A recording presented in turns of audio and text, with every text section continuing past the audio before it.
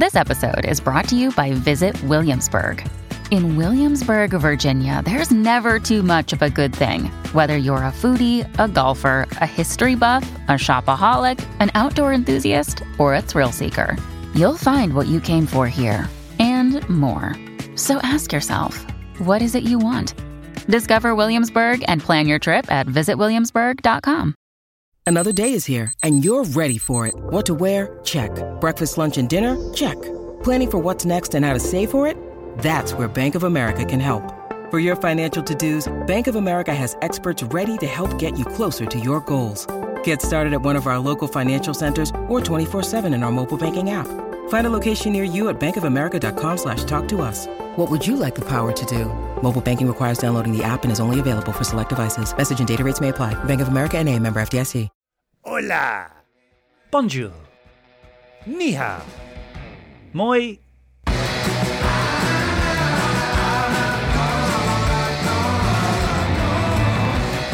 However you say it, everybody, welcome to the Normal Not Normal podcast with myself, James Phelps.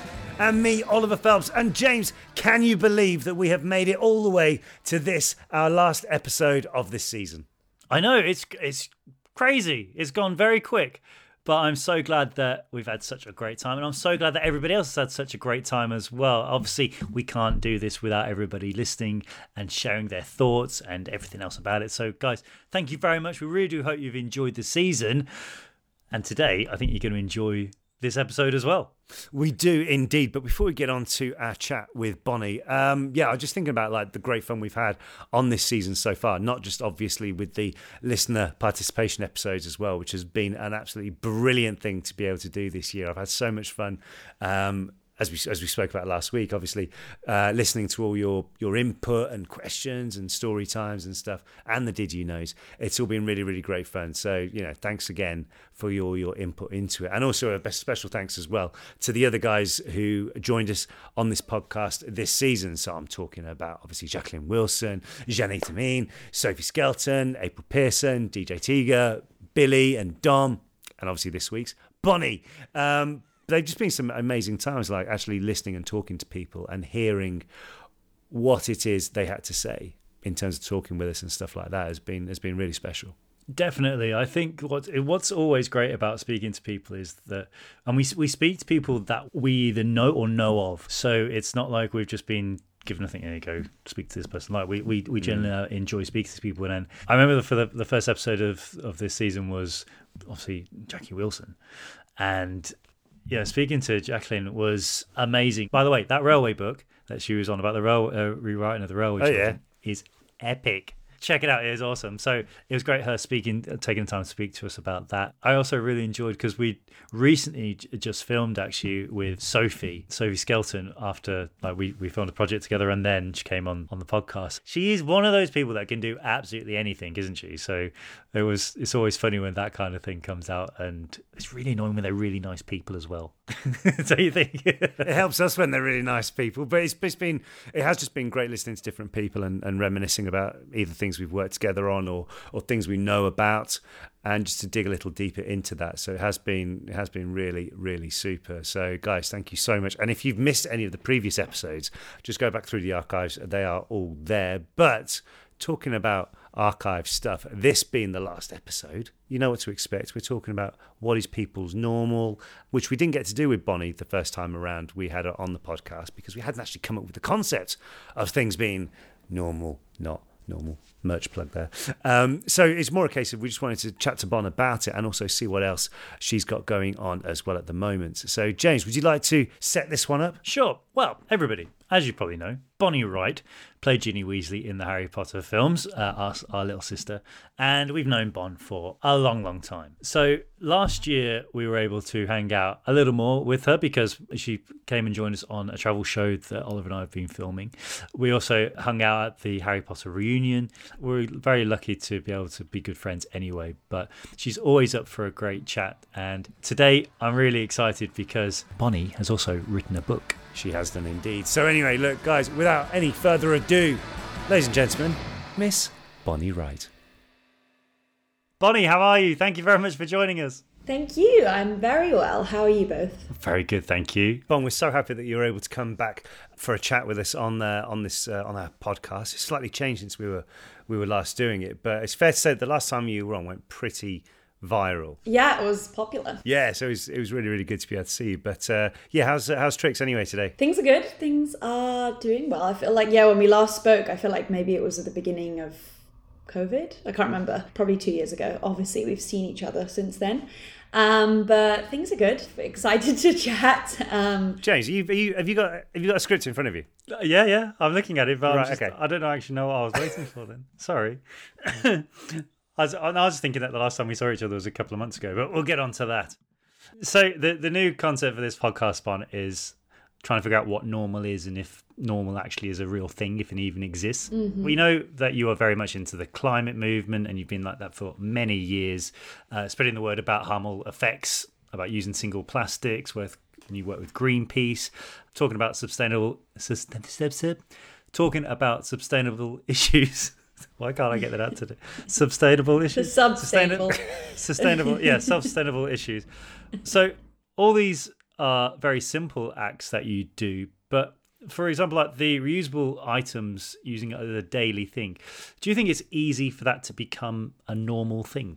Yeah, I think so. I think while we're creatures of habit and we can get ingrained in one and we think it's impossible to shift habits, I think actually we're a bit more adaptable and changeable than we think. I always think it just takes that first couple of weeks or month to sort of implement maybe a new habit in your life, or just remembering to bring your, reusable containers to skip out on sort of single-use plastics and packaging. So I think once you begin to pack those in your bag, have them in your car, have them on your desk at work, then I think they begin to be as normal as grabbing your keys and your phone when you get out the door. So I think you can be surprised, and I have been surprised at how suddenly normal those practices become in your life, because you implement them, you sort of feel just in your own small way a sense of kind of achievement, and kind of you're becoming part of the change you want to see, even if it's sort of seemingly insignificantly small.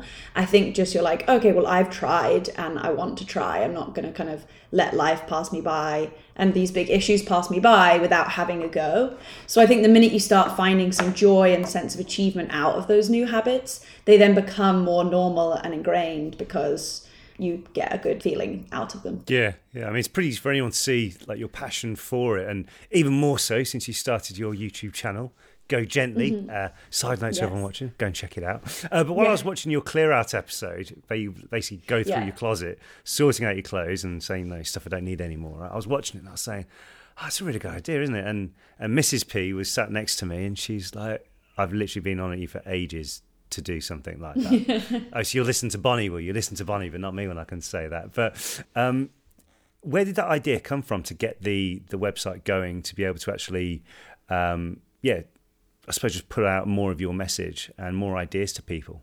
Yeah, I guess so. I'd been writing my book and really enjoyed the process of working on a book and working in text that was outside video and everything, and sort of a bit outside of social media. The book felt like a really more old school way of kind of communicating my ideas.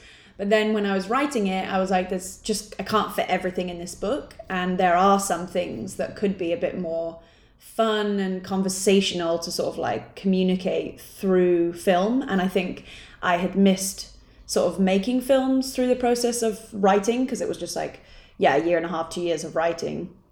And I missed my love of making little film projects. And it had been a long time, to be honest, since I'd been in front of the camera. So it was kind of a fun challenge to get back in front of the camera with the YouTube videos. And I just felt that they were a bit more kind of diary-like, and kind of showed that hopefully these things can be sort of obtainable and sort of approachable. And that was really the kind of tone that I wanted to go for, just that approachable, obtainable, kind of fun, and just giving ideas. I really didn't want to, and the whole book, I definitely am not an expert. I'm not trying to tell people this is right or wrong. It's just these are different things we can explore, but it's really up to the individual to work out what they think works for their life.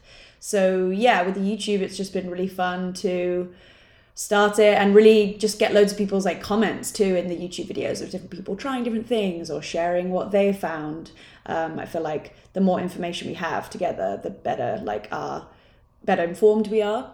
And then the website also for Go Gently's website, that mainly was kind of a space to bring on some different like guest writers, the opportunity to write some articles on there too, in and around same themes. But have really had I have about like 2 different guest writers a month write like an article piece, and was interested in stuff again existing a bit off social media and allowing it to be just a bit longer, like this conversation, it could be a nice long conversation. And the website was this idea that, people could write a nice long piece of writing that wasn't just in a caption on Instagram or a tweet kind of thing. Like an old-fashioned blog. Yeah, like an old-fashioned blog.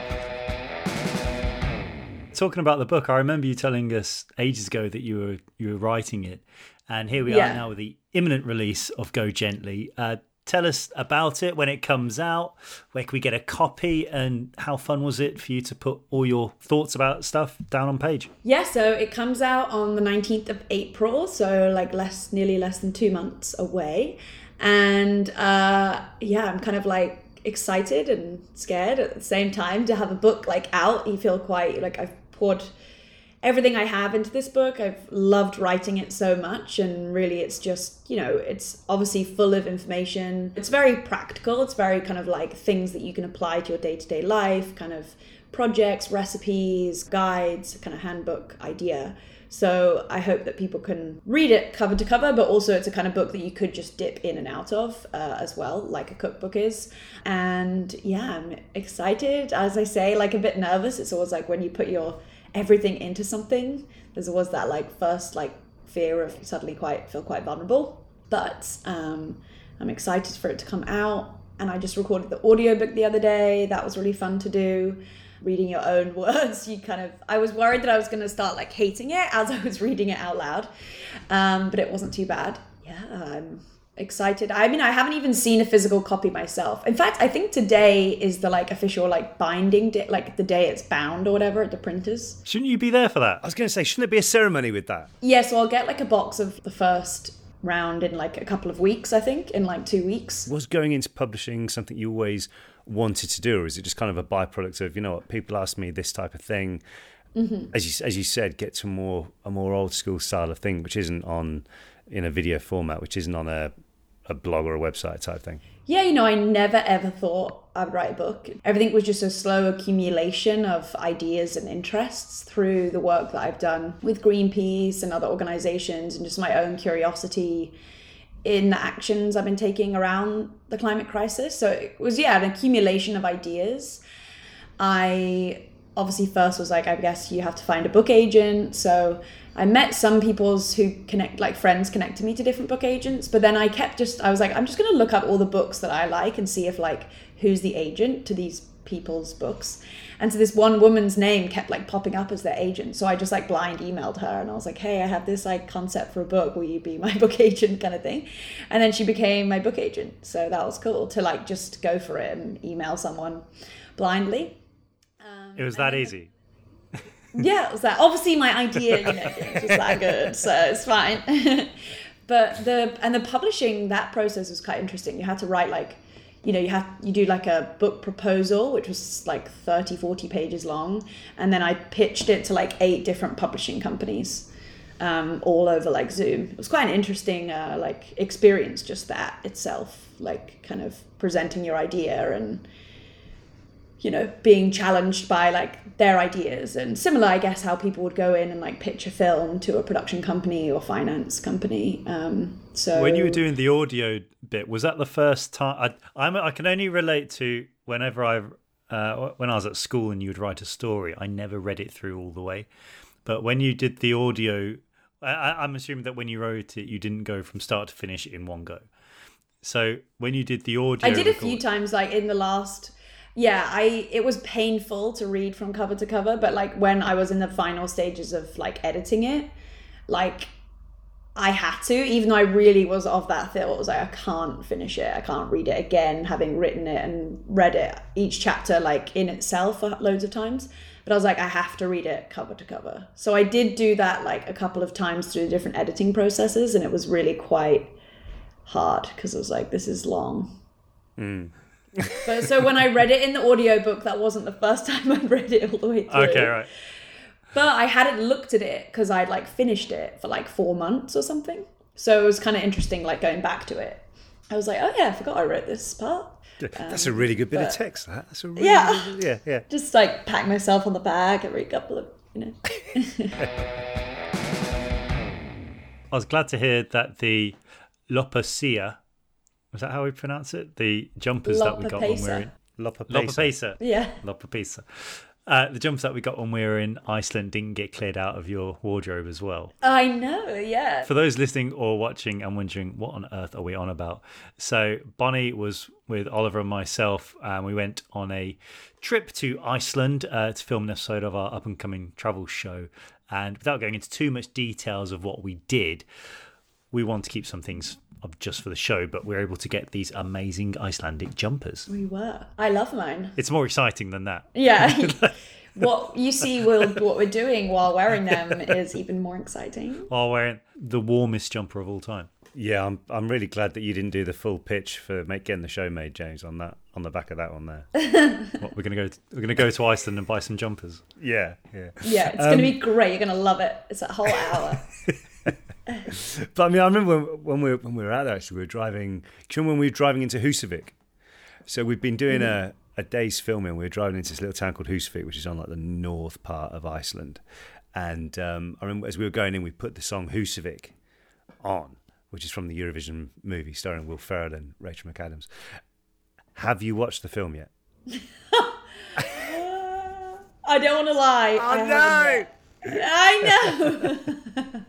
So many lost jokes in this one with Bonnie. We ended up in the Yaya Ding Dong bar, which was epic. So if you're ever in Iceland, go to the Yaya Ding Dong bar. The people who run it are very nice.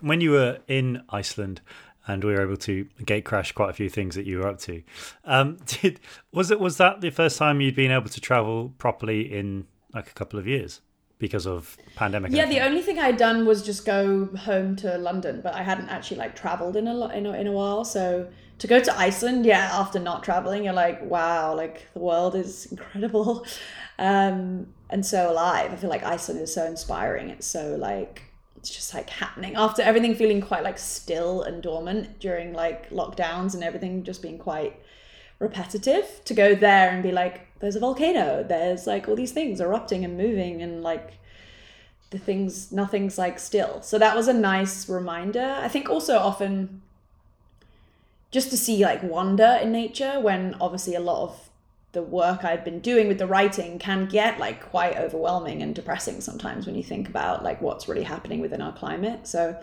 I felt like going there and just being reminded by like the beauty of nature and people's kind of sort of perspective and outlook there on their environment is like so loving and like proud. So it was nice to, I think, like meet the people there too.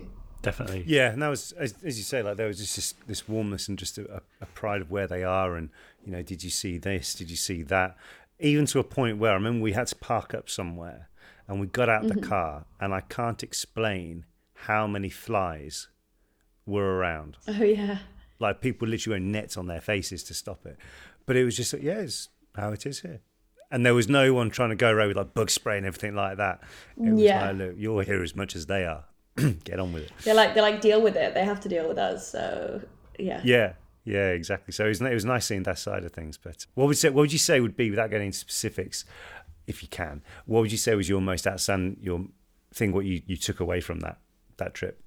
Yeah, I mean, again, just the idea of like everything was just so like alive and raw. Just felt like just made me kind of hopeful, and like that things are possible. Like that a volcano could like erupt and it's literally built from that. I don't know, it just felt very like raw and alive, whereas I think often we think we're very like stuck and everything's just how it is. I mean, I think obviously things are quite stuck in urban environments because they're made from more specific materials that don't move unless they're knocked down. So yeah, it just reinvigorated me. I felt quite like alive, and I just loved all the sort of just the natural like storytelling like personalities that were there in Iceland. Like everything was a story. It wasn't just like as it was. It like had like layers to it. So that was nice. Just a reminder of like the importance of story and how like way more interesting it is when someone tells you something in this beautiful story, and their belief in,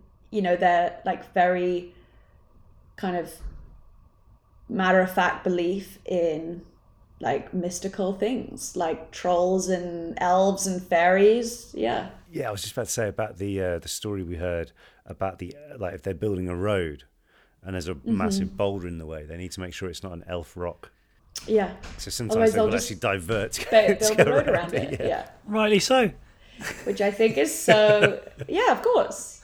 And I love that they like, and then we have to get like a communicator to come and like talk to them. Like, do you think you can move on from this space? Because we're like going to build a road.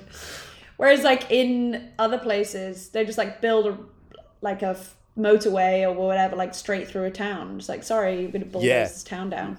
Yeah, exactly. I mean, without getting too political, it's like what they did over here in the UK with the high-speed rail. They've just gone, we'll go through there, compulsory buy, that's that. Yeah. So it's nice that they actually consult other realms as well while doing these things. When you need mealtime inspiration, it's worth shopping Kroger, where you'll find over 30,000 mouth-watering choices that excite your inner foodie. And no matter what tasty choice you make, you'll enjoy our everyday low prices, plus extra ways to save, like digital coupons worth over $600 each week. You can also save up to $1 off per gallon at the pump with fuel points. More savings and more inspiring flavors make shopping Kroger worth it every time. Kroger, fresh for everyone. Fuel restrictions apply. I think one thing that I'll always remember is, and I think we stopped filming, haven't we, at this point, was when the Northern Lights turned on, as it were. And it's hard to, if you've never seen them with your own eyes, it's hard to explain, isn't it? Because although pictures look great and videos look great, until you actually see it slowly appear, and then it's just woomph.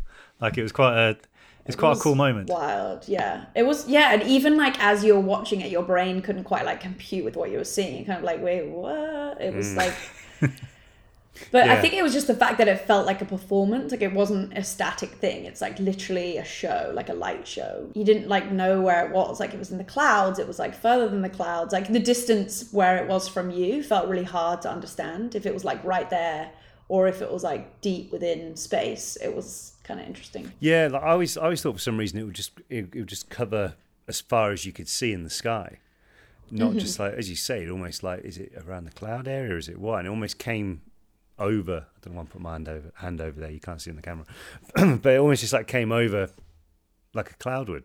I suppose would be the best. We knew it was good because all the locals were asking us the next morning. Very excited. Yeah. Did you see it? How? And they were impressed. Yeah, if they're excited. Yeah, we're like, we saw it. And then you hear people that go on trips there and they never saw it and they went there purposely to see it. It's like, yep. Yeah, many times. Yeah, I was like, well, we went once and we like saw it by accident. We didn't even go looking for it. It came to us. I remember we were watching it. I remember looking at the one camera guy and being like, should you be recording this? And he was like, oh. Yeah, I was like, oh, yes. Yeah. Sprinted to get the camera. I don't think whatever it is, you'll never quite... No, which I think was what's magic about it. Like the human eye needs to see it. Yeah, so last year wasn't the only time in Iceland was when we filmed together. We came together for the Harry Potter reunion filming extravaganza. We did. Is that what it's called? I completely forgot just how big a thing it is, if that makes sense. Yeah, when you haven't been on a film set of that scale and then you go back, you're like, oh my gosh, it was like this, like all the time. I found it like overwhelming.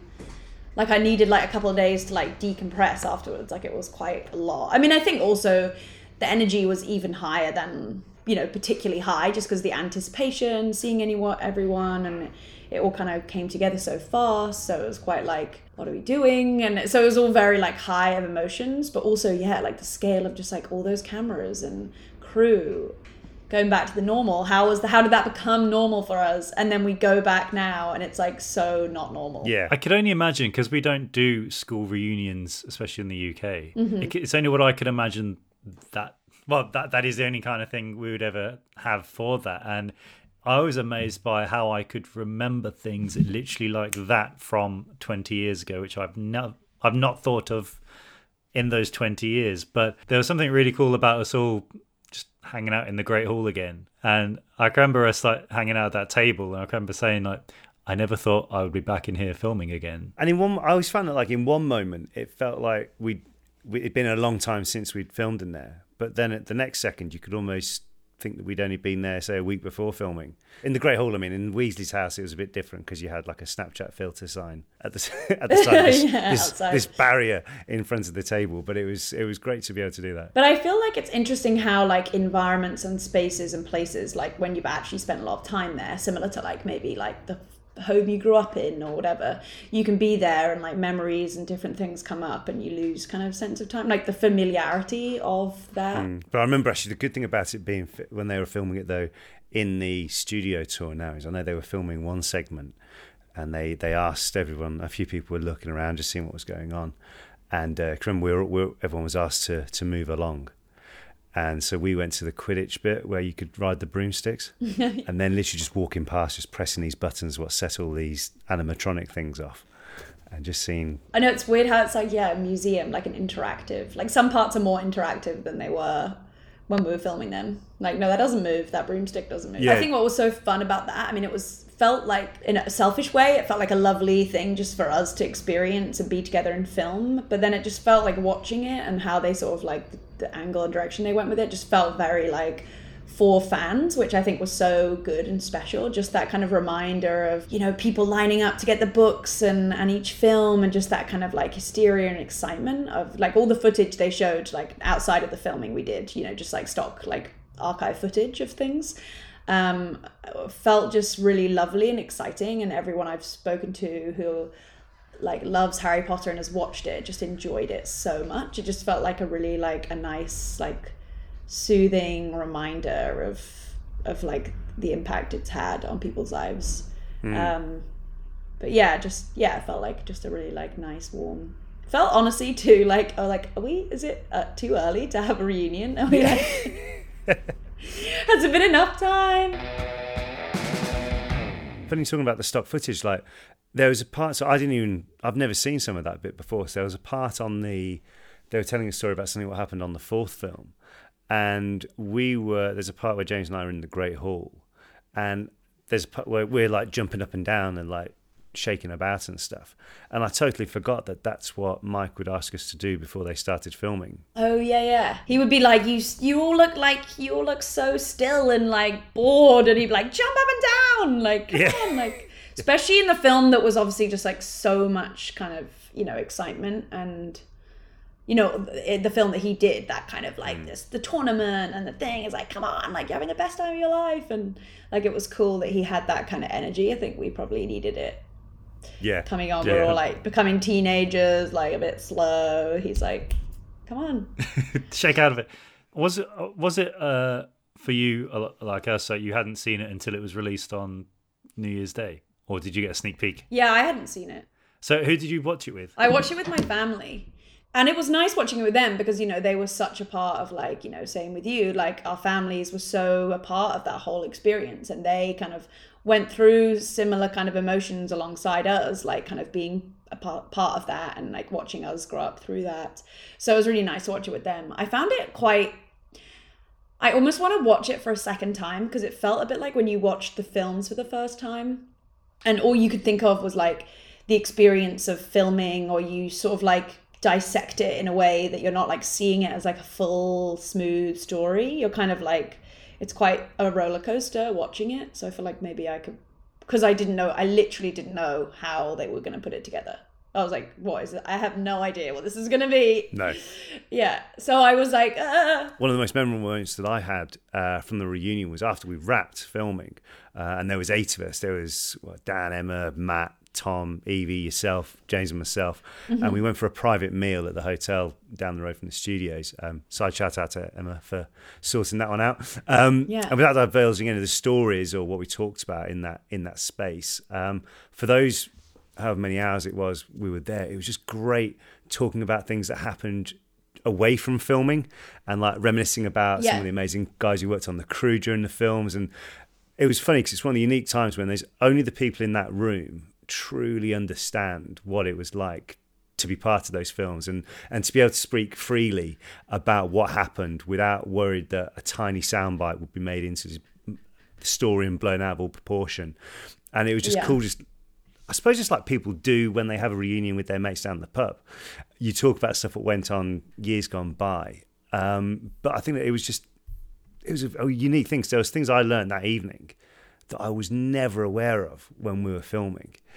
But that just stuck out in my mind. As great as everything was, what we got on the show, what they filmed in the day in the studios, just that space of the meal I thought was pretty special. Yeah, and I think too, when you share those stories with people, you don't have to like explain it, because it's just this shared like experience that you all knew you had. It's very hard to describe to people, you know, when people ask you what it was like, or, you know, how was it? And it just was what it was. Like sometimes it just like was this, and I don't really know how to explain it, because like I don't really know anything else like that. You know, that was the life we had. We each all have like individual lives. Obviously ours was quite unusual, so like it's nice when you don't have to like explain it to people, because there's that kind of just quiet understanding, and therefore, like you say, then it's this kind of nice safe space to just like share experiences. And I think what's been so nice about like the years that have gone by since we finished is it's been like a really nice time, I think, for everyone to just like individually reflect on like what it all was, and like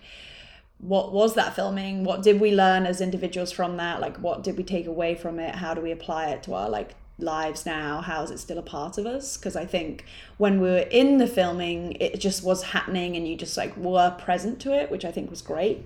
But for me, it's just been really interesting, afterwards, just kind of having a new relationship to it that feels like good and reflective, and just I think I've made it more important on reflection. I think when I was filming, like, I think you kind of, going back to the normal question too, you just wanted to be a kid, you know, when you went back to school on days, you just wanted to be just a kid at school. And you didn't want to, like, I wasn't going to go into a classroom and be like, oh my God, yesterday was amazing. I filmed this thing with so-and-so and it was so good. I'd be like, if someone's like, oh, how's filming going? I'd be really like, yeah, it's good, it's fine. You know, I'd like play it down almost, because I wanted to just be normal or like not judged because I was someone who was like boasting or something. But I think upon finishing the filming, I'm like, oh, actually that was amazing. And maybe I didn't like internally boast about it enough in my mind as a kind of celebration of it, not like I don't know how to explain it, but I think it's been nice to just be like, that was amazing. And we all like really committed to that 10 years. And that was like a big thing. And like a big experience that's like don't want to like shake or forget kind of thing. Definitely. What amazed me, and I think like you said earlier, it took me a couple of days to decompress from what we were doing, like what happened, because it was so many emotions came running back and so many thinking about things, and I was thinking about how I was confused, how I was feeling about being confused, how I was feeling. Very. If you're with me on that one. But it also made me laugh how like individual private jokes were still there, like 10 years later or something like that. And I think that little bit where we were just hanging out in the Weasley Burrow for the first time in I don't know how long with Mark, and that was cool, just our own little den. Yeah, it was nice to like break away and do that moment. Definitely. And how nice that was often when we had those like quieter scenes in the Weasley house. They were just a bit calmer, a bit more like focused, like you felt like more in the thick of it. Obviously, when you had these huge scenes in the Great Hall, like obviously it was slightly diluted because there's just so many people. So it was nice like just to have that scene in the Burrows and just remember like, oh yeah, we had like good fun on this set. And it was always like, I always found it was a place to just like be a bit more like carefree in a way, because just we were like even more comfortable and it was just a bit of a safer like space. And often there were more like specific scenes that our characters were like doing in that set. I think I'm still now I'm thinking about it even more. I think it's just amazing that we're like, for example, there's certain stories and tales that everybody could tell, but there's like an unspoken word that we won't share those stories. Yeah. Which, when I heard you were doing a book, I was like, what are you doing, Bon? Yeah. Especially after sitting in that room for like a couple of hours over dinner, we were like, oh no, cat's out of the bag. It's no, it was what I think that, again though, is that thing where everyone knows that there is this safe space, that it's not going to go get, people aren't going to say, oh, did you know this and this happened, just general gossip column type thing. That there is that nice, and yet no one ever said that to us, did they? Don't do this, don't do that. Yeah, it's interesting. There was like a very protective mentality of the producers kind of thing, just like naturally, but it wasn't like there were rules that we needed to be a certain way. I think it was more like they treated us as children and young adults as adults. So like we then felt like we had the responsibility, so we didn't want to like ruin that responsibility we had. So it like made us, like we were never patronized. And I think that made us be like responsible and like level-headed, because we were given the freedom to like do that for ourselves. We weren't like told to behave and be, you know, quiet or too safe about things. Like it felt like we had like boundaries, but like also it was a playground kind of thing. Yeah. I mean, did you notice though, say for argument's sake, when you went back to school, that you would speak to teachers like you would do, say, members of the crew at the studios? Mm-hmm. But the teacher, in my experience anyway, the teacher would look at me like, "Why are you talking to me like that? Like you're student, yeah, like to me out." yeah. And it was this weird dynamic, and I don't think they quite knew how to handle that. Like a student just saying, "You're right, sir," and just being, you know what I mean? Like, it was this weird thing. Did you ever get anything like that, or your teachers a bit more, "Hello, Bonnie, nice to see you"? Yeah, I don't know. I guess my school that I went to was quite small. Like everyone, you called your teachers by their first name, not like Mr. or Mrs. or whatever. So I feel like there was already a little bit of a kind of relaxedness of like the dynamic between student and teacher. But I think also you had this like, because you had to like go to each teacher and like get the schoolwork for every term of work every year. There was like already this kind of intimacy there that they were kind of like, some teachers didn't mind it at all, and they were like quick to just like, yeah, okay, let's sit down, let's get this work. And then others were kind of like a bit thrown by that, just because it's like, I'm the teacher, I'm just going to do it in the class, but now I've got to like give it to you. I don't know, it was an interesting experience, and you had to be like really, I think naturally, like you say, we'd got confidence speaking to sort of like having a working relationship with adults at a young age. So I think that kind of confidence helped me to be okay and confident to chat to my teachers a lot more than maybe another student would to get that work. Like I think it probably helped.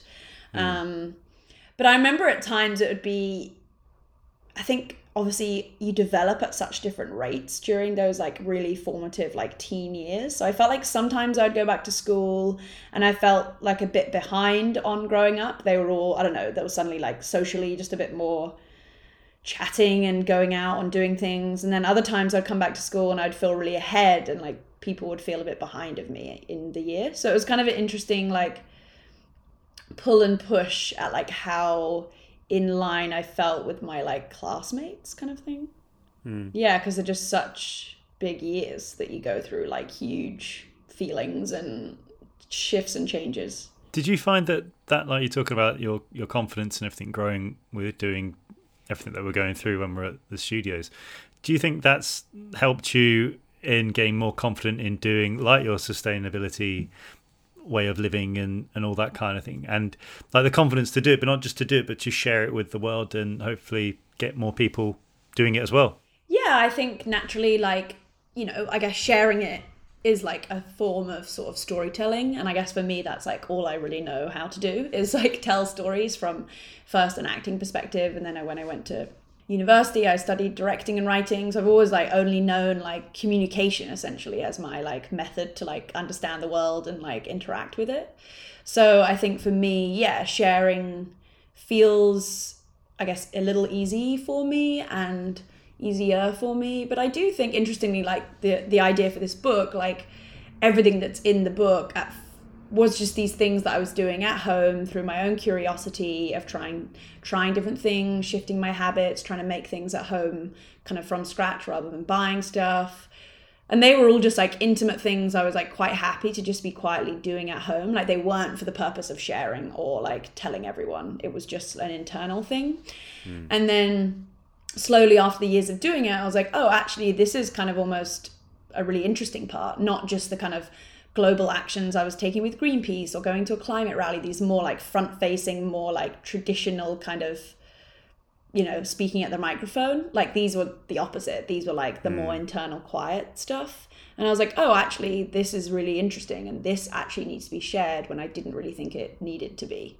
And that there was maybe more like humanism within that, because it was just like me attempting, trying, not always getting things right.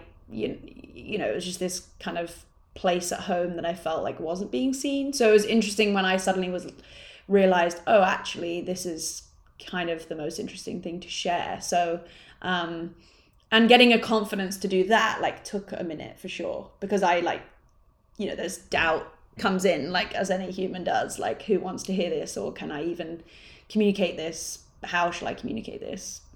Yeah. I mean, because I remember noticing it. I think we must have been at one of the Universal openings or something like that. We were definitely on a promo trip, and I remember you had this huge water bottle with you, and you hadn't mentioned it or anything like that. And I said, Bon, what's up with the water bottle? And you just very simply said, well, I don't like having. What's the point of, you know? It was along the lines of, what's the point in a non-recycling, in not having, you know, fast plastics or whatever the term you used. I can't remember the exact word analogy, but it broke it down very simply as, I can refill this and I'm not damaging anything else by contributing more plastic waste. And it was so simple. Did you say that, Oliver, as you were carrying like 5 plastic bottles of water? Just, why have you got all that? Chucking them on the floor. I don't need this. I don't care. I was setting them on fire as well, you know. Just like, yeah, I wasn't. But just looking at simple things like that even from someone who, even though you weren't saying it to anyone at the time, it was quite easy to see that you were doing that already. So it's great that you're able to now put that in more of a, as you say, for front and center for a lot of people to notice who may be curious of it or even doing it already, but may think, oh, some different ideas. You know, there's a difference between maybe just chucking a bottle or whatever in the plastic recycling bin, but what happens to it after that? Like, you hear stories about it just being dumped on a beach in Turkey or something, as opposed to, how can you cut waste down yourself? Yeah, like you're saying, like how you notice me have that water bottle, like, you know, big thing with different ways we can like inspire action. Obviously, we do need sometimes people to give these like crazy inspiring speeches or in front of huge crowds, as there has been in movements gone by. But there's also nothing as powerful sometimes as just like noticing someone that you know, or even in the street doing something that like displays some type of like action or kind of behavior that is like a model behavior or something. You're like, oh, I like that idea. And they're not like shouting at you across the street like, why haven't you got your reusable water bottle, kind of thing. They're just like carrying it and smiling and, oh, this is, you know, this is what I do, and not sharing that information, but not like in a judgmental way, I think is so important. Because for me, if someone starts shaming me that I'm not doing something, I'm like, I get more angry and I don't want to do it. That's not usually like that beneficial. So I think it's just like how it's communicated. And also, like, there is literally no way we can be like perfectly sustainable environmental humans when so many systems are like so broken. It makes it impossible for us to be like perfect or whatever that is. So the book is really about like this idea that like there is no right or wrong, good or bad, like, and we can't be perfect. And actually it distracts us from having a go and being imperfect in doing it. I think so many people can be, you know, I've been so surprised at how many people have been like so scared that they do something but get it wrong, or they feel intimidated by, you know, certain kind of communities of people or certain types of shops to walk into. So I think it's like that is the big part. Like, unless that like is broken down and people feel like safe and accepted to just give it a go, like it's going to stop loads of people from just like trying in their own way. And like, even if it's just like one thing you implement, and also it can change, like one week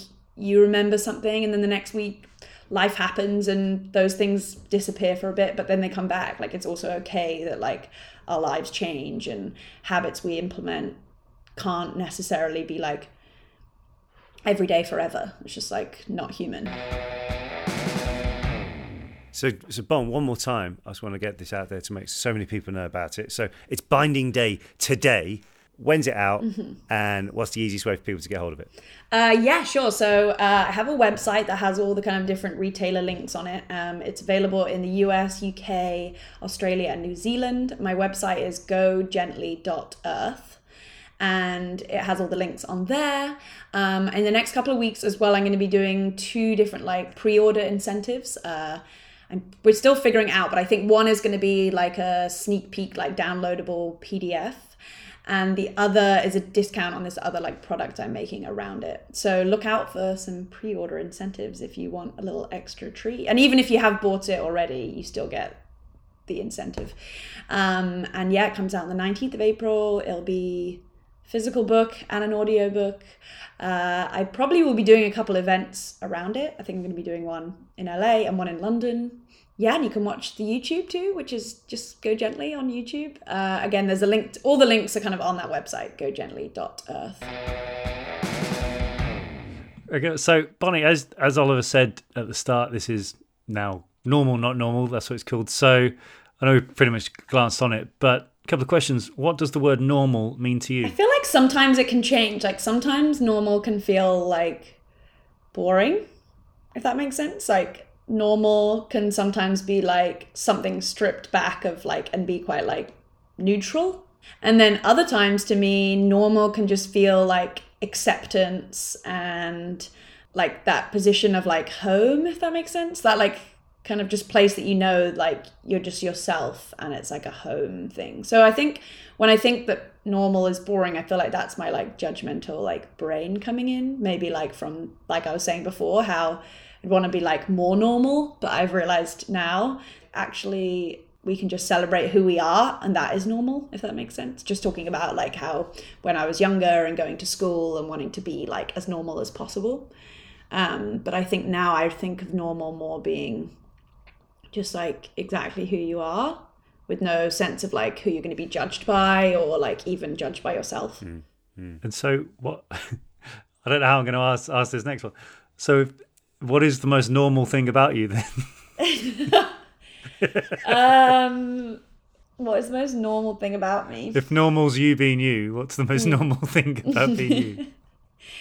I feel like just like things that we all do every day, right? Just like I wake up, make coffee in the exact same way every morning, have like variation of like 3 different things for breakfast, maybe the same thing on weeks on end. There's like those like habits and rituals in your day that just feel so normal, like walking my dog, just those human things, I guess, that just you like to hold on to because they feel like nice and normal, especially when things can change for us from week to week, month to month. Like one minute you can be like super busy doing another thing and then another week you like way quieter. So those things that I keep the same no matter what or how busy I am make me feel kind of normal. Similar to like what we're talking to about like the certain things I like travel with to sort of be a little less like make less kind of waste and be a bit more resourceful. Those feel like kind of similar things to making my coffee in the same way every morning. Like if I'm traveling and I have those few things and materials I like, that feels like a version of a kind of routine, I guess. Right. But that doesn't, I don't know if that really explains what's the most normal thing about me, but I'm just human and I wake up and I go to sleep and think about food and that's about it. So what was it? I'm gonna give you a bit of an easier one then. What would you say is the least normal thing about you? Or maybe not so easy. What is the least normal thing? That's hard because I'm like, I might say that and people are like, that's pretty normal. It's not that interesting. I know it's not normal. You've just written a book, an audio book. Yeah. Not many people have done that. It's true. And I'm even like still luckily like present enough to realize that that is quite wild. So I still even can't quite believe that I've done it too. So that feels good. I always end up with 5 questions, and I know I've asked you these before, but if you want to give new answers, you're more than welcome. Okay. So quick fire. What is your favourite book? I know. It's called Go Gently. Go Gently, yeah. It's really good. It's my favorite book on earth. What's my favorite book? We can say that one if you want. We can keep it Go Gently. Okay, fine. Yeah, my new favorite book is Go Gently. What is your favourite food? Ooh, chocolate. If that's a whole food, or bread. Calm down. See how normal I am? I just like my favorite food is bread. Well, what is your favorite film? Oh, my favorite film is Children of Men by Alfonso Cuarón, who directed the Prisoner of Azkaban. Yeah. Your favorite song? Into the Mystic by Van Morrison. And your favorite quote? I have two. That's all right. That's right. Okay, there's one that's on a post-it note right on my computer that says, I don't actually know who said it. A few people have said it and kind of changed it. But there is no wrong way to do the right thing. And then another quote it's by Emerson, Ralph Waldo Emerson, the health of the eye seems to demand a horizon. We are never tired so long as we can see far enough. And I love horizons. Like, that's why I love the beach and open spaces. I like to see like far beyond and feel like there's other things out there. Oh, fantastic. That's Very awesome. Well, Bon, I was kind of trying to think of a more poetic way to finish this off then, but I just want to say thank you so much for joining us today and telling us all about, obviously, Go Gently and the exciting stuff coming up with that, reminiscing about some of the other stuff been going on too. And thank you for joining us on your book binding day. Thank you. Yes. I'm here talking to you instead of seeing it bound, you know. Yeah. Well, we'll do in the edit. We'll add some sound of like some machinery in the Just some background. post, We'll make it out like you're actually there. Hot off the press. I'm just like, quickly come to chat. Got to go glue some things back there. Wicked. Well, Bon, thanks so much. But thank you. Thanks. It's been so lovely. And yeah, see you soon. See you soon. Bye. Nice one. See it.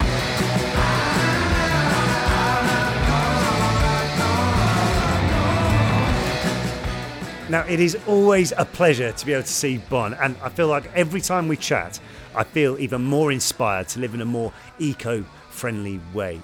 So, guys, make sure you go and pre-order her book now at gogently.earth/book. I know I will be doing the same as well. It's just been, it's great listening to all that stuff because as we said in the show, like we're able to speak to Bon, and obviously I see subtle things that she does, but yeah, now it's all actually written down in that format is a great resource to be able to go to, and obviously the YouTube channel as well. Definitely. I know we talked about it briefly in there, but I remember when she was saying she was starting to write a book, and it's so cool to see that process. Like we saw it with Ivana as well. Ivana, her book is absolutely fantastic as well, by the way. Evie leaves nothing off the table. That's really cool to check out as well. So seeing Bonnie do the same, but in a different way, and about just basically how doing things that she does, and we've seen how literally her sustainable living in a lot of the things that she does, she just she's not saying this to appear to do this. Like she genuinely does this. I know whenever we're with her, we always doubly make sure that we're carrying our own water bottles. That, do you know what I mean? Like that kind of stuff, because you don't want to let the sister down. No, but the other thing as well is that I would say with Bon is that she doesn't shame you if you're doing something what maybe isn't.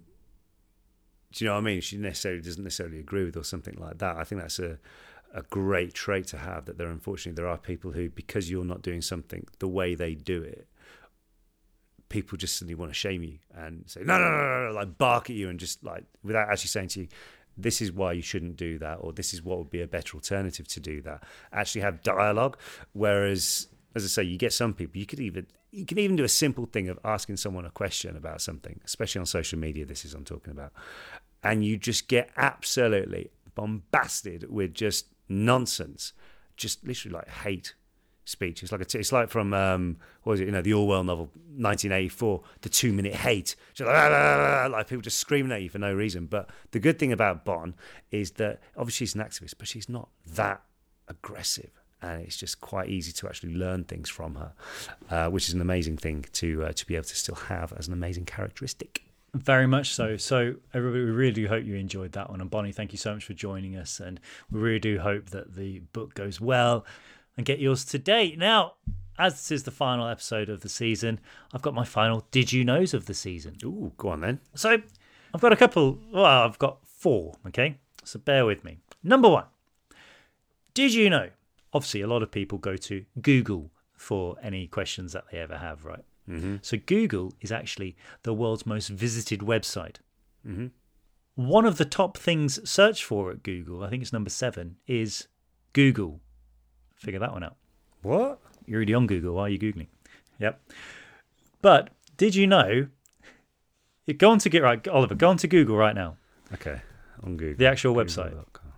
Yeah, I'm on Google. Okay, and type in the search bar Do a barrel roll. And it should spin around. No? Do I search that? Yes. Oh, wow. Make Google do a barrel roll and 6 other crazy Easter eggs. See, they put Easter eggs on their website. There you go. I've got a did you know for you. Did you know in Birmingham, in England, there is actually a slang term for a forward roll? Not used anywhere else in the country, dare I say the world. I remember saying this once to somebody from down in London. They looked at me like I'd gone mad. The term for a forward roll in Birmingham and the West Midlands, I suppose, as a whole, is gambol. Work that out, where someone has come up with a reason to make a slang term for a forward roll, because you do it every day. Yeah. Thank you for that one. There you go, sorry. Did you know the first and only band to play all 7 continents is... Metallica, correct. Yes. Now, doing these podcasts, we've had a lot of fun, and it's been great to learn about encouragement, and people have shared with us their experiences and their joy and their kind of sense of happiness with the podcast and just listening to it. And so, did you know, according to a study that was done, a genuine natural of encouragement is a character strength that you benefit from just as much as the person being encouraged. So by encouraging, people will like you more, and they'll also like themselves more. So it literally does create a great circle that represents good life. So if you ever think about encouraging someone in any small way, that honestly could make their day, and it will probably make you feel good that you've encouraged them too. Here. And that's just science. So it's a fact. And finally, my final did you know of the season, and this is a good one, okay? Yep. Instead of saying cheese when you have a photo, so we go cheese, right? Yeah. Say cheeks, as in those things on the side of your face, and it will make your smile seem a lot more genuine. Cheese, cheeks. Oh, okay. See? Tell you a funny one to tell to. I remember I used to do this right all the time. You know, if you're on a night out or whatever like that, and there's a group of girls, and they're like, "Oh, can you take a photo of us, please?" So it's like, okay. So you take their phone. I'd always say, "Okay, 1, 2, 3, say prune," and next thing they're all pouting. Prune. I also learned Like a duck. if you say whiskey, that makes you smile a lot. Yeah, with a couple of reasons. But anyway, cheeks. Jolly good. Cheeks. There we go. That was my final did you knows for the season. And I guess another random one. Did you know? Everybody, you are all awesome. On behalf of Oliver and myself, I'm going to speak for you on this point. Thank you so much to everybody for all your input, your listening, and just making this silly little thing that we've been doing your weekly listen. So thank you so much, whether you are driving to work, whether you're running, whether you're just hanging out with family, whatever you're doing. Thank you so much for letting us be a part of your lives for a certain time of a week. It really, honestly, means more to us than you probably realise. I also want to say a big thanks to Alice, to Kate, to Dave, and all the editing team behind the scenes as well. We've had a great time, so thank you so much, everybody, for making normal, not normal, normal. You're normal. Yes, I completely concur and replicate what my brother has just said there. So, guys, for the final time, I've been Oliver Phelps. I still hate the drum. And I've been James Phelps. We're going to take a little bit of a break now, but you'll still be able to follow all of our adventures on social media. So make sure you can check us out on Instagram or Twitter. And if you like this, like and subscribe. So I've finally said it. Guys, until next time. Until next time, guys, I've been James. He's been Oliver. Cheerio. Bye.